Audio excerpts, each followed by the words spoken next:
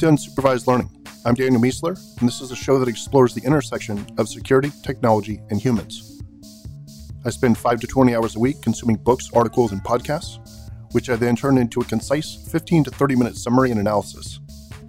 There's a summary episode every week, as well as standalone episodes that are either me sharing an idea on a topic or discussing one with a guest. The goal is twofold: to keep you up to date on the absolute latest in security and technology, and to explore ideas that hopefully give you something to think about. All right, welcome to episode 237, starting off security news. The U.S. is warning that Americans can be detained or deported in China for saying anything bad about the Chinese government. So if you are in China, you should be very careful. And I imagine that means if you've said anything before you went as well. The U.S. is evidently looking at banning TikTok because it's a Chinese application. And Amazon said on Friday that no employee could have it on their phones, but then an hour later, they said that email was sent by mistake, which is very strange. China is using family leverage to force hundreds of Chinese-born critics of the government to return home to face punishment. German authorities seized the BlueLeak server that was hosting doxing information on U.S. police officers. Another study has found that home routers are riddled with vulnerabilities.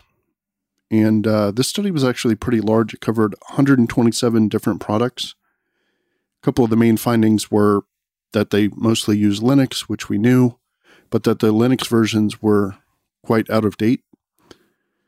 Yeah, I think I did a study like this with my team at HP and found much the same stuff. It's a pretty old story, I think, but it's good that people keep studying it and raising awareness. China continues to muck about in the East China Sea, but this time they crossed into Japan's territorial waters, and the Coast Guard called them out on it. They ended up leaving a little bit later. But yeah, China continues to be aggressive in the South China Sea. Vulnerabilities. Citrix patches 11 vulnerabilities in their network products, and VMware has updated Fusion, Remote Console, and the Horizon client due to some security issues.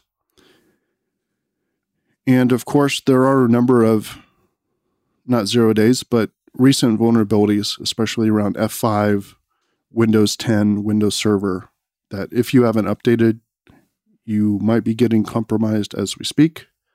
So definitely want to apply those critical patches. Technology news.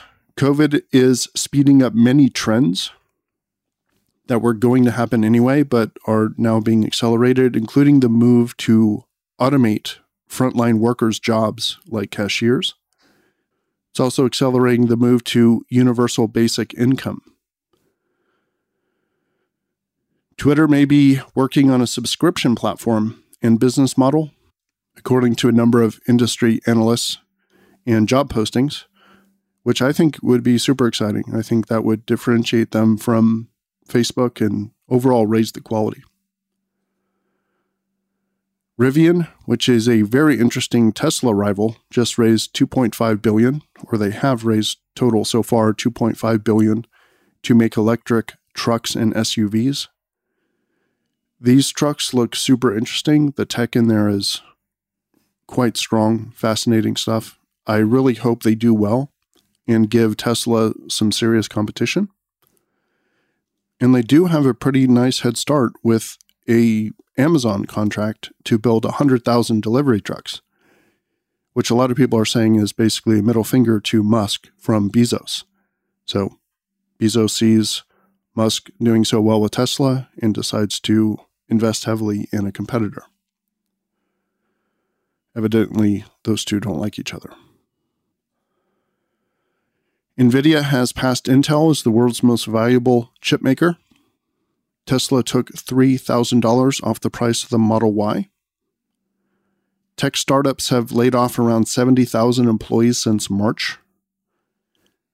And as of Sunday evening, which I haven't checked right this moment, but GitHub is down. And this is not the first time this has happened. And a lot of people are saying, wait a minute, Microsoft, what's going on here? So I think we should probably expect some serious criticism of GitHub over this next week. Human news, Walmart Plus is launching this month as a competitor to Amazon Prime and will cost $98 a year. And what you get for that are things like same-day grocery delivery, number of discounts, and number of other perks. There's an updated study on the effect of money on happiness, and it shows that it matters a lot more than it used to. It used to be that happiness largely leveled off once you reached around $75,000 a year, but now it continues to rise and increase even after $160,000 per year. And the article here goes into a bunch of detail about why that is, the different things you can get for money these days that were really kind of flat before. Travel is trending towards isolationism with a focus on small groups and the outdoors. Online grocery sales in the US hit $7.2 billion in June, which is the highest ever. And 32% of American households missed their July mortgage payment. Ideas, Trends, and Analysis, Our Lighted Path to Totalitarianism, which is my latest essay about multiple tech and demographic trends that are steering us towards bad outcomes. Searching for the Ultimate Obstacle to Creativity. This is my new essay on a possible root cause for multiple symptoms that keep you from being creative, and why I think Trump is compromised by Russia. Definitely want you to think of this as a security post, not a political one. I do write a decent amount about politics, but I don't really talk about it on the podcast or link to it in the newsletter because, people can subscribe to political podcasts if they want to read politics. But I do think the whole Trump-Putin situation is very security related, so I continue to talk about that. The stock market continues to surpass records despite 50% unemployment in the US and massive uncertainty for most people in America. I think it's because the rich basically just figured out that their success is completely untethered from the success of the bottom 70%. And they're just like, game on, let's do this. Listen Notes says there are around 1,378,000 podcasts. Updates. I finished Burn-In, which is the UL Book Club book of the month that we're reviewing at the end of the month here in July. And I finished it a couple days ago. It was pretty good. Just started reading the Murderbot series, and I'm still working on Anna Karenina. I actually also started and stopped a couple of books this month, which I was happy to be able to do. Don't force yourself to finish bad books or books that aren't necessarily bad, but you just don't like. The sunk cost fallacy is called a fallacy for a reason. And I'm pretty excited about the Neowise comet and plan on getting a good view one day this week, probably before dawn. Discovery, Canary tokens, high signal, low maintenance attacker detection that you can deploy throughout your environment. A database of online surveillance cameras. There are a number of these out there. This one looks quite exhaustive. The Product Manager's Guide to Web Scraping, analysis of YouTube trending videos of 2020. And again, all these links are in the newsletter, which is essentially the same exact show as this podcast. It's just the newsletter form of the podcast. San Francisco is evidently the most gentrified city in America, classifying 200,000 articles in 7 hours using NLP. How to perform an OSINT company assessment. And Fedora is changing the default text editor from VI to Nano. And 1, Fedora is now dead to me. And 2, 2020 just got 37% worse, which is hard to do. I'm just glad I stopped using Fedora in, what year was that? Oh, that's right. I've never used it. Now we know why. A teardown of the Aura Ring version 2. A couple talks about how they sleep in separate bedrooms. And the article's, quite interesting. Why Nerds Are Unpopular from Paul Graham in 2003. And URL Grab, a Go-based tool for pulling all the links from a given URL. Recommendations.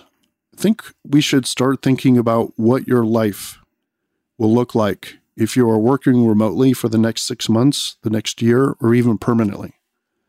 Obviously, that applies to some more than it does others, but I think it's time to start getting out of the mindset of getting back to normal.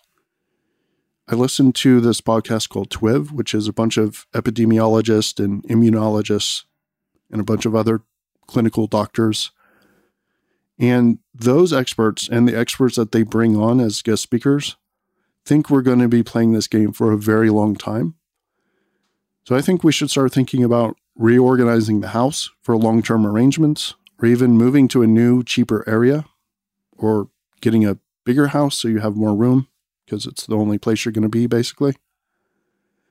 And I think big cities just aren't as necessary or attractive anymore. So it might be time to get some more space, or a yard, or a bigger yard. It's basically time to think about this thing that we're currently in as the new normal, whatever that is. And I really hate that term. I think everyone does. But yeah, based on what they're saying about vaccines, what they're saying about how long people stay immune once they've actually had the disease, a lot of people are saying it's possibly going to be more similar to other coronaviruses, which you don't have long-term, immunity to. You can have multiple colds per year. You can have the flu multiple times. So might be in this for quite some time. And the aphorism for the week. Everyone is guilty of the good they didn't do. Everyone is guilty of the good they didn't do. Voltaire. All right. Thanks for listening to this episode of Unsupervised Learning. I believe inserted ads are not just annoying, but that their business model is toxic to content creation. So if you enjoy the show, please consider supporting it directly for just $5 a month or $50 a year, which is 2 months for free. UL members get the newsletter every week instead of just twice a month. They get access to the archives. They get access to the UL Slack community, where we share ideas and links about the topics we discuss here. And they also get access to the UL Book Club, where we pick a book a month and talk about it live as a group. To become a member, just head over to danielmisro.com/subscribe. And thank you so much to everyone who's already done so. Each of you is participating in the direct model of creator support that is helping this show survive and grow. And I greatly appreciate you. We'll see you next time.